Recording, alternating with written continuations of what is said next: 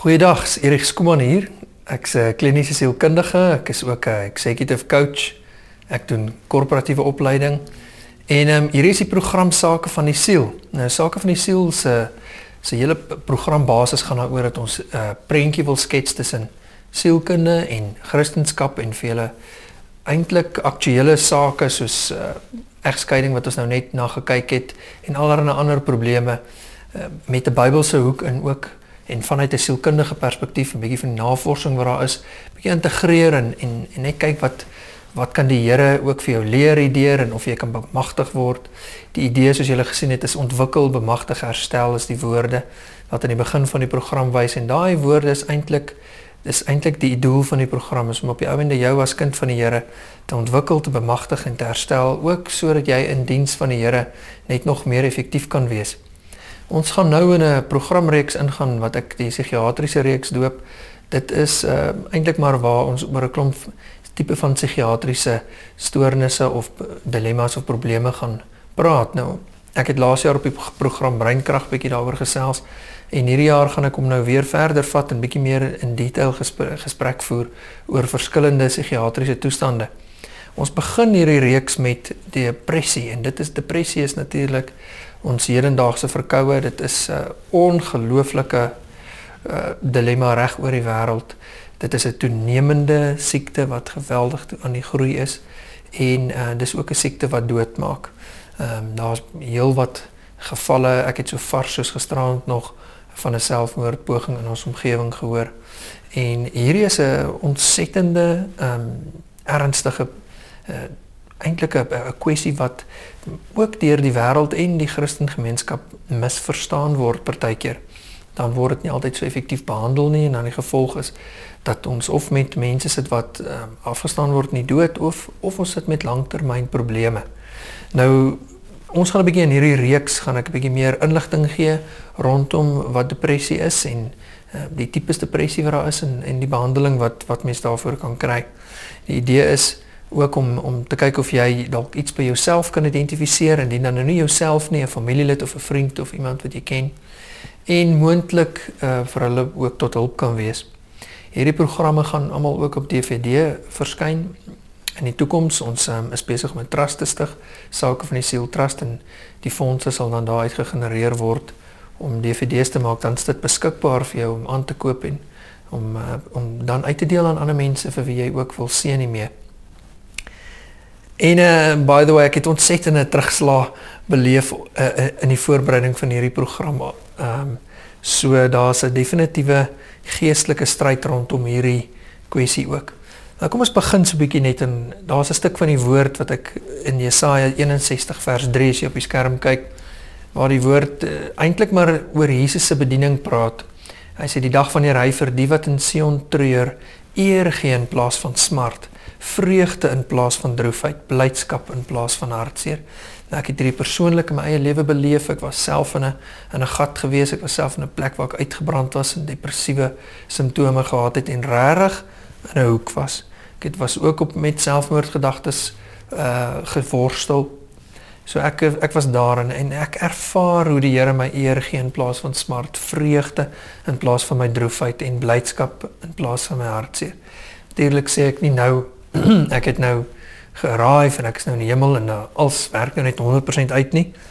Maar weet jy, ek het God se krag beleef en ek beleef dit nog steeds en ek beleef hoe hy my telke male optel en dis nie net 'n bemoedigende woord nie, dis deur sy Gees se krag wat ek dit werklik beleef en my gebed is dat die Here dieselfde vir jou sal doen.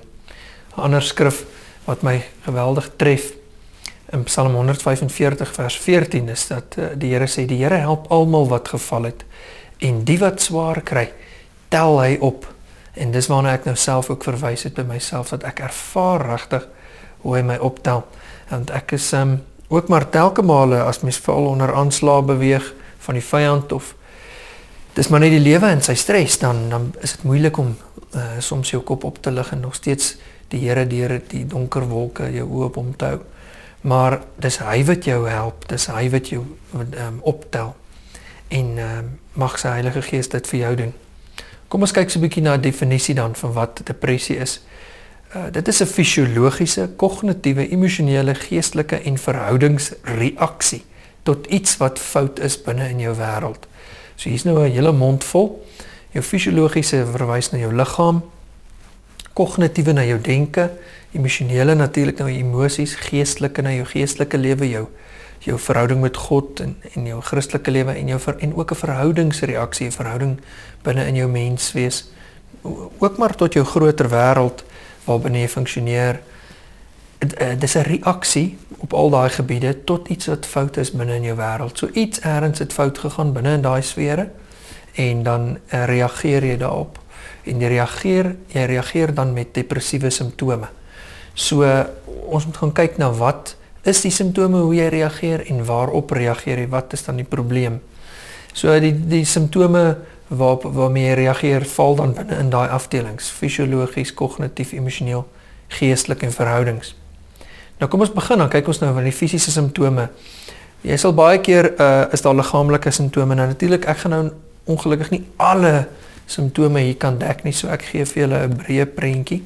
Ek het ook 'n werkswinkel oor die hantering van depressie waar ek in meer detail ingaan, oor al die verskillende aspekte, maar ek gaan dit so breedvoerig en probeer om dit elkeen aan te spreek. Hierdie is simptome wat jy dan nou by iemand sien wat depressie begin kry. Daar is kroniese pyn in hulle liggaam, byvoorbeeld hulle het allerlei pyn wat ook maar net nie altyd goed verklaarbaar is nie. Jy weet die pyne sal tipies voorkom in hoofpyn of in onverklaarbare liggaamlike pyne. Daar sal pyn wees wat jy net nie, dat jy nie op vinger lekker op kan sit nie. En nie altyd medies verklaarbaar nie. Die Engelsman sê aches and pains. So dis 'n tipe van so ding, daar's maar kronies iets wat fout is, dan sit laar rugpyn en dan sit 'n hoofpyn, dan sit nek wat styf is. En dit is baie van dit is kan jy gaan medies verklaarbaar, maar andersins ook soms nie. Daar's probleme met slaap, jy weet jy word vroeg wakker of jy sukkel om aan die slaap te raak of jy kan glad nie slaap nie. En jy het hierdie erge moegheid wat natuurlik daarop volg.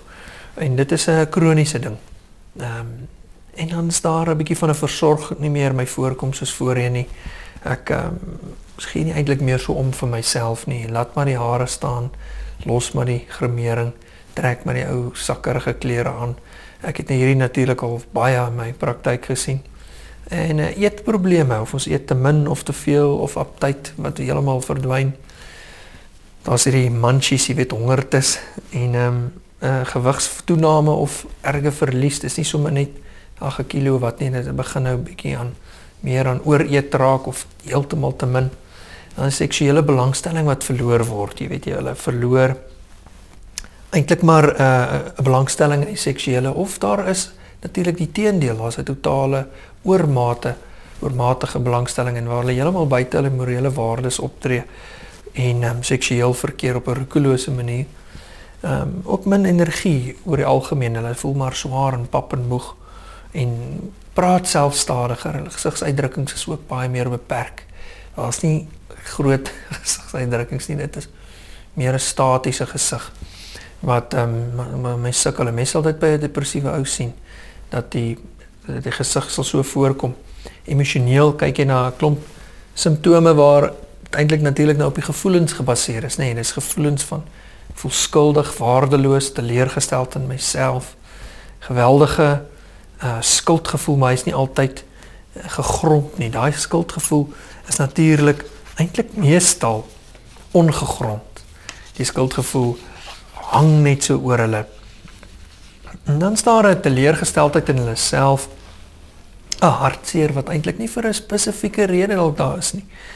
En nou hier verwys ek nou nie na die depressie na 'n groot rouproses en 'n verlies van iemand belangrik in jou lewe nie, alhoewel dit ook kan bydra tot 'n ernstige depressiewe toestand.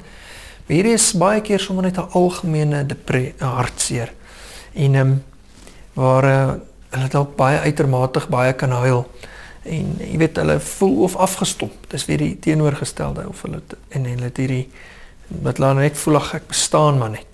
Of dan soos ek vroeër sê, daar die hopeloosheid en pessimisme, hulle begin voel maar die lewe begin nie meer vir my soveel inhou nie en hulle kry eintlik 'n negatiewe uitkyk op die lewe. raak geïrriteerd, raak kort van draad, rusteloos, omgekrap. Eintlik so totale, konstante geïrriteerdheid en ook nie 'n spesifieke oorsaak nie, dit is sommer net, dit hang amper soos 'n wolk net oor hulle, is net geïrriteerd. Daai brombeer is nou dalk 'n grappige voorbeeld daarvan, maar dit is iemand wat regtig konstant geïrriteerd voel. En die geringste dingetjies laat hulle flip their lid, soos die Engelsman sê. Dan is daar ook 'n angstigheid en selfs tot 'n paniekerigheid wat by hulle plaasvind, dat hulle konstant eintlik maar angstig onderliggend is. En angs gaan veral daaroor dat daar's 'n onheilspellende vrees op iets slegs wat gaan gebeur, 'n bekommernis, konstante bekommernis dat dinge is nie reg nie. En is te kwaad ook. Woedeuitbarstings kan daarmee saamgaan, aggressie. En dit speel dan jy, soos julle later sal sien, in verhoudings af. In die denke, die kognitiewe simptome, dit is wat in jou gedagtes aangaan. Baie sukkel om te konsentreer, dit hoor ek gereeld. Hulle sukkel regtig om te fokus. En om besluite ook te neem is vir hulle partykeer moeilik, want dit is nou, vroeër het hulle makliker besluite geneem, nou sukkel om tot op 'n besluit te kom, dit is, ja, maar wat nou van dit, wat van dat, waar wil jy vanaand gaan eet, dit is wat my groot ding was, want kan ek nie vir my vrou sê, waar wil ons gaan uit eet nie, klink nou simpel, maar jy raak so oorspoel, en so afgestomp van jouself, dat jy later nie meer weet behoorlik wat jy nodig het en wat jy wil hê nie. En jy het herhaaldelike gedagtes oor die dood, selfmoord, jy wil eintlik net, of jy het net 'n ding van ek wil nie meer lewe nie. Het is nie altyd dat jy wil doodgaan nie, maar het is 'n ding van ek wil ontsnap, of ek wil vlug, wil wegkom van die lewe af, het raak vir my te veel.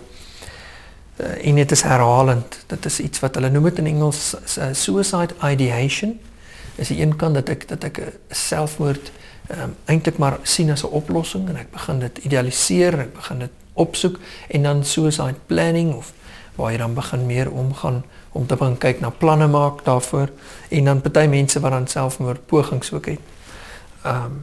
En dan jy jou sukkel om te onthou jou geheue, die korttermyn geheue veral, en ons praat van, in sielkunde praat hulle ook van die werkende geheue, dis nou daai wat iemand gou vir jou telefoonnommer sê, en jy moet die telefoonnommer onthou, totdat jy 'n pen en papier het om neer te skryf, daai hang in die gedagtes, nommertjie, wat jy nou so moet onthou, dis jou werkende geheue. Nou die werkende geheue gaan baie keer ook sukkel om met die werkende geheue en die korttermyn, maar jy sal hom nou iets vra, en dan oor 20 minute het hy heeltemal vergeet, ek het geen herinnering dat jy enigstens so iets gevra het nie, so dit gebeur baie, dit is ook deels biologies van aard daai, en dit het ook 'n emosionele komponent waar jy heeltemal oorweldig voel, en die gedagtes is so oorspoel deur ander gedagtes, dat ek net nie gefokus kry nie, maar dat in die geheue sentrums van die brein is daar duidelike afname in aktiwiteit.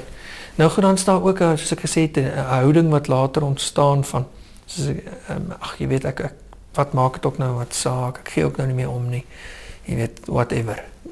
En dit is so 'n bietjie van 'n afskakel van die lewe, raak hy staan een kant van die lewe, en die perspektief raak so, dis dan waar die lewe meer negatief ingekleur word, en hulle self ook en ander, en die hele lewe later eerstens negatief sien as positief. Dit raak moeiliker en dit vat meer energie om positief te wees, asof negatief net so van self kom. En die kritiese gedagtes begin hulle oorheers, kritiese gedagtes teenoor hulle self, hulle teenoor ander mense, sê dat dit raak selfafkrakend, amper 'n selfhaat wat ontstaan. Het is donker, nee, dit klink na 'n verskriklike plek om te wees.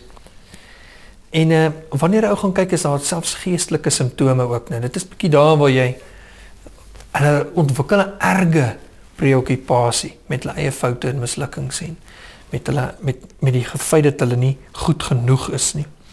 En dit is dan nou ook veral in God se oë. Ek het baie met daai ding gesukkel, dat ek gefokus raak net op my swakpunte, soos met die denke, maar veral in my verhouding met die Here. Dat ek kan net nie sien dat ek sy kind is en skoon en rein voor hom is en hy my liefhet nie. Ek sukkel met dit, asof ek net sien hy is vir my kwaad. Hier is 'n oormatige skuldgevoel, veral in jou verhouding met God dan. Wat dan? En ons weet skuldgevoel skei jou mos nou van die Here. Want neem jou vrymoedigheid weg. So, en dit is wat dan gebeur, en dan onttrek natuurlik van God ook. hopeloosheid wat gebeur, daar is nie meer hoop nie, ek het nie meer hoop dat die Here vir my gaan deurkom nie. Ek glo nie eintlik meer nie, my geloof is kleiner as 'n mosterdsaadjie. Ek het self vir die Here later gesê, Here, hier is my geloof, hy's piep klein. En dit was nou met respek gesê dat dis as ek alles bymekaar gekrap het. Ek kon dit vir die Here gegee en gesê, sal hy iets hiermee doen en my genees. En julle het iets daarmee gedoen, hy het 'n berg geskuif daarmee. En ek sal dit ook nog 'n bietjie meer van vertel. Nou, die ander ding is jy het hierdie konstante bewustheid en natuurlik die vyand speel lekker in die op. Hy trap die petrol hiermee om te sê God het jou verlaat, God het jou verwerp. Want natuurlik in jou sintuiglike wese, in jou sintuie voel jy dat God jou verlaat het. Jy voel dat hy nie omgee nie. Emosioneel voel jy dit en in jou gedagtes begin jy dit dink en dan voel jy dit nog meer. En jy begin onttrek natuurlik soos ons later sal sien. So jy het al hoe meer die boodskap wat jy kry dat God jou verlaat het. En ons weet dat ons God nie kan sien met ons oë heiliglik nie. Partykeer kan jy, ons weet die Here het verskyn aan mense, daar's baie getuienisse deesdae daarvan. Maar oor die algemeen ons dien God in geloof. En geloof is 'n keuse, dit het niks met jou gevoelens uit te waai of jou sintuie nie. Maar wat die vyand natuurlik nou doen is hy sê, maar sien jy, kyk hoe sleg gaan dit met jou, kyk na jou omstandighede, kyk na jou gevoelens, kyk na jou gedagtes, daarom het God jou verlaat. So hy gee vir jou eintlik 'n leuen en dan begin mense dit glo en hy sê, kyk maar God het jou verwerp ook, jy het al die slegte goed gedoen, jy het seksueel nou regtig droog gemaak en jy het geskei of jy het dit of gedat so en dit jy weer is teen die Here se wil, so wat verwag jy? Kyk hoe terrible voel jy nou, die Here het jou gelos en hy gaan jou in elk geval nie wil terug hê nie. So 'n klomp leuns. En wat dan ook 'n ander geestelike ding is dat jy tekort het aan daai doel in die lewe, die purpose. Jy begin voel maar ag, want jy weet ek het nie 'n plek op aarde nie. Waarvoor lewe ek? Wat maak ek in elk geval nie? Soos 'n donker, hopelose, doellose. Dis soos 'n pyl wat net geskiet word en hy val sommer in die veld. Jy voel regtig verlore.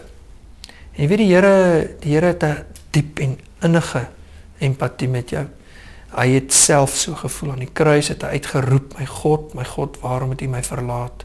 Hy het dit nie geroep om net 'n psalm te bevestig wat geprofeteer is nie, hy het dit geroep omdat dit sy belewenis was. Sy sintuiglike belewenis was, God het hom verlaat en dit was ook daai aan die kruis die realiteit. Nou hoekom het Christus deur dit gegaan? Sodat jy nie verlaat hoef te word nie. Hy het jou sondes aan die kruis gedra, hy het ook jou siekte gedra, hy het jou ewige dood gedra en hy het ook die skeiding van God vir jou gedra, sodat jy nie in daai posisie hoef te wees nie. As jy hom nou aangeneem het, dan word jy sy kind, dan vereenselwig jy jouself met sy dood, maar ook met sy opstanding. So sonder dat jy in die kruis hoef te sterf, het jy eintlik aan die kruis gesterf, want jy het in Christus gesterf en jy staan in Christus op uit die dood uit. So jy ontvang daai versekering dat God jou nooit sal begewe en nooit sal verlaat nie, soos Hebreërs 13 vers 5 sê. Jy's veilig in die Here se hande, want Jesus is namens jou aan die kruis, ontbloot en ontklee. Hy het daai verlatenheid en daai verwerping beleef. En dit was glad nie 'n maklike proses nie. So hy is deur die hel, sodat jy nie daardeur hoef te wees nie. Al wat jy nou hoef te doen is jy kan hierdie net ontvang. Jy weet, as iemand vir jou Kersgeskenk gee, is dit nie 'n moeilike ding nie. Al wat jy hoef te doen is jy hoef dit net te vat. Jy hoef nie iets daarvoor te doen nie, jy hoef nie nou 'n dansie uit te voer of 'n passietjie of iets nie. Al wat jy doen is jy ontvang dit maar net en jy maak dit net oop en geniet dit. Is dit nie? Ja, is nie veel meer aan nie. Nou dis dieselfde met Christus se dood en opstanding. Al wat jy hoef te doen is jy hoef dit net te ontvang. Dit is die geskenk van geregtigheid. Die Romeine 5:17 sê dat ons sal in hierdie lewe heers deur die geskenk van geregtigheid en deur die genade. En dit is in ons heers soos konings, maar dit is eintlik maar jy ontvang by God alles net. En dit is 'n groot geskenk. So as jy jou hand uitsteek, dan gaan die Here hom vat. En dit is hy wil hom vat. Hy het vir jou gesterf nog voor jy bestaan het hier. Het hy al vir jou die prys betaal. So hy is gedetermineerd om jou te red.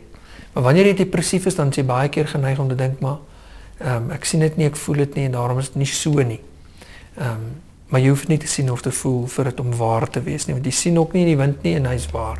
Jy sien nie met jou oë 'n bakterie nie, en jy nou in 'n groot mikroskoop gaan kyk. Maar dis waar, daar's baie dinge wat jy nie sien nie. Maar net omdat jy dit nie sien nie, beteken dit nie dat dit nie bestaan nie. En dit bestaan. So as jy die Here net in geloof uitsteek en hom van, dan sal jy dit daarna sal die gevoelens teen inkom. Maar die gevoelens is nie waarop jy staat maak nie. Jy maak staat op die feit dat hy getrou is aan sy woord, aan sy beloftes.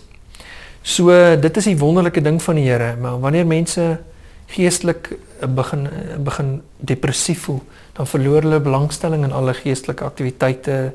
Bybel lees is vir hulle effort, gebed is vir hulle soos om met 'n uitslike beton plafon, soos hulle altyd sê, jy bid teen die plafon vas. Jy weet, jy wil nie meer kerk toe gaan nie, want nou moet ek alweer daai mense sien. Ek het nou nie krag om met mense te praat nie. En ek wil tog nou net nie hulle moet vir my bid nie. Dus mense raak so. Aanbidding, wat dit? Ek is nie meer lus om die Here te aanbid nie. Ek voel dit nie. Ek voel glad nie lus om by die Here se lof te besing nie. Ek sien meer, jy weet, hulle onttrek eintlik en dit nie meer krag vir enige van die goed nie. Weet jy, toe Jesus in die kruis hang het, ek seker hy het ook nie krag gehad vir enige van dit nie. So hy het deur marteling gegaan. En hy het bloed gesweet die aand voor sy kruisiging. So hy was in 'n angstoestand. So daar baie keer dan voel 'n ou nie lus om dit te doen nie. En die Here was daar gewees. Maar hy het 'n belofte dat hy saam met jou is waar hy is. Ons het nie 'n hoëpriester wat nie simpatie het met ons swakhede en met ons menslikheid en ons pyn nie. Jy weet, wanneer mense in depressiewe toestand is, dan onttrek hulle van ander mense. Jy sal sien dat hulle eintlik hulle self isoleer. Van die Here af, maar ook van mense af. Hulle verkies eintlik om alleen te wees, maar die ironie is dat dit net soveel erger maak. Ons gaan in volgende programme kyk wat doen isolasie aan hulle. Praat nie meer oor hulle gevoelens of gedagtes nie, want wat help dit nou in 'n geval? Daar's 'n klomp sulke, amper ons noem dit regverdigings of seker maar sê verskonings dan. Maar dit is omdat hulle so moedeloos voel. Ek praat nie meer daaroor nie. Wat help dit man? Gaan in geval nie help as ek vir jou iets sê nie. Partykeer as hulle iets gesê het mense hulle afgeskiet, so nou praat hulle maar nie meer nie. Hulle raak ook meer in konflik, want partykeer is daar meer mos nou geïrriteerdheid. En dan is daar meer ontploffings. Op die ou einde wil die Here eintlik vir jou op 'n plek hê, soos wat die in Psalm 34, waar die psalmdigter uitroep, en ek dink dit is redelik duidelik. Hoor 'n bietjie saam met my. Ek het tot die Here gebid en hy het my geantwoord. Hy het my bevry van alles waarvoor ek bang is. Hulle wat opsien na hom sal straal van vreugde. Op hulle gesigte is daar geen skaamte nie. Hierdie ellendige mens het geroep en die Here het hom gehoor. Hy het hom uit al sy benoudheid gered. Nou julle, ek kan nou nie vir julle sê hoeveel dit nou eintlik maar op my van toepassing was nie.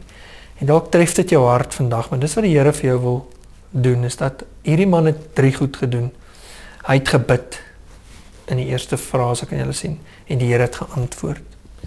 En die Here het hom ook sommer bevry toe van alles waarvoor hy bang is. En die tweede een is hy het opgesien. Daar is nie veel moeite daaraan om op te kyk nie. Jy kyk maar net op en jy bid, jy roep uit. En die Here het hom gehelp straal van vreugde. En hy dan nie skaamte vir hom is nie. Hy het hom uit al sy skaamte van hierdie ellendige gat uit gered. En dan sê hy sê ellendige mens beteken ek het hulp nodig. Hy het geroep, hy het geskree help. En die Here het hom gehoor. En hy het hom ook gered uit al sy benoudheid. Nou julle, ek was daar en ek het nie een keer geroep nie, ek het baie geroep. So partykeer is jy dalk ook daar waar jy voel, maar weet jy, ek het al hierdie goed gedoen, ek het gebid, ek het opgesien, ek het geroep en die Here hoor my nie, hy gee nie meer vir hom nie, hy wil my nie help nie. En dit mens voel partykeer so en ek was daar. Maar ek wil vir jou sê, Boeta, sussie, gaan net weer neer op jou knieë. Weet jy, die Here is daar by jou en ek verstaan in die proses is vergruisend vir jou.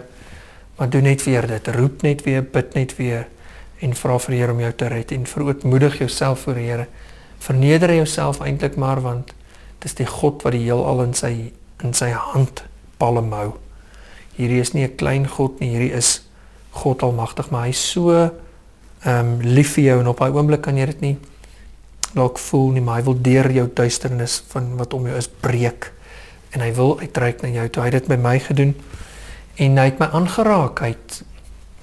Een oggend het ek op my bed gesit en ook maar so gewees, ellendig. ek het eintlik maar net daar by die Here gesit, ek het nie eens my krag gehad om daai goed te doen nie. Maar ek het 'n visioen gehad wat by my staan, en waar hy so uitreik en aan my kop raak, en krag het deur my gevloei, en ek het net gesond geraak, so, dit is wat die Here net doen, en die Here wil dit vir jou ook doen. Mag die Here jou aanraak. Ons vat volgende keer hierdie program verder, dan kyk ons 'n bietjie meer na die tipes depressie, en ook na die behandeling daarvan. Die Here seën jou. Totsiens.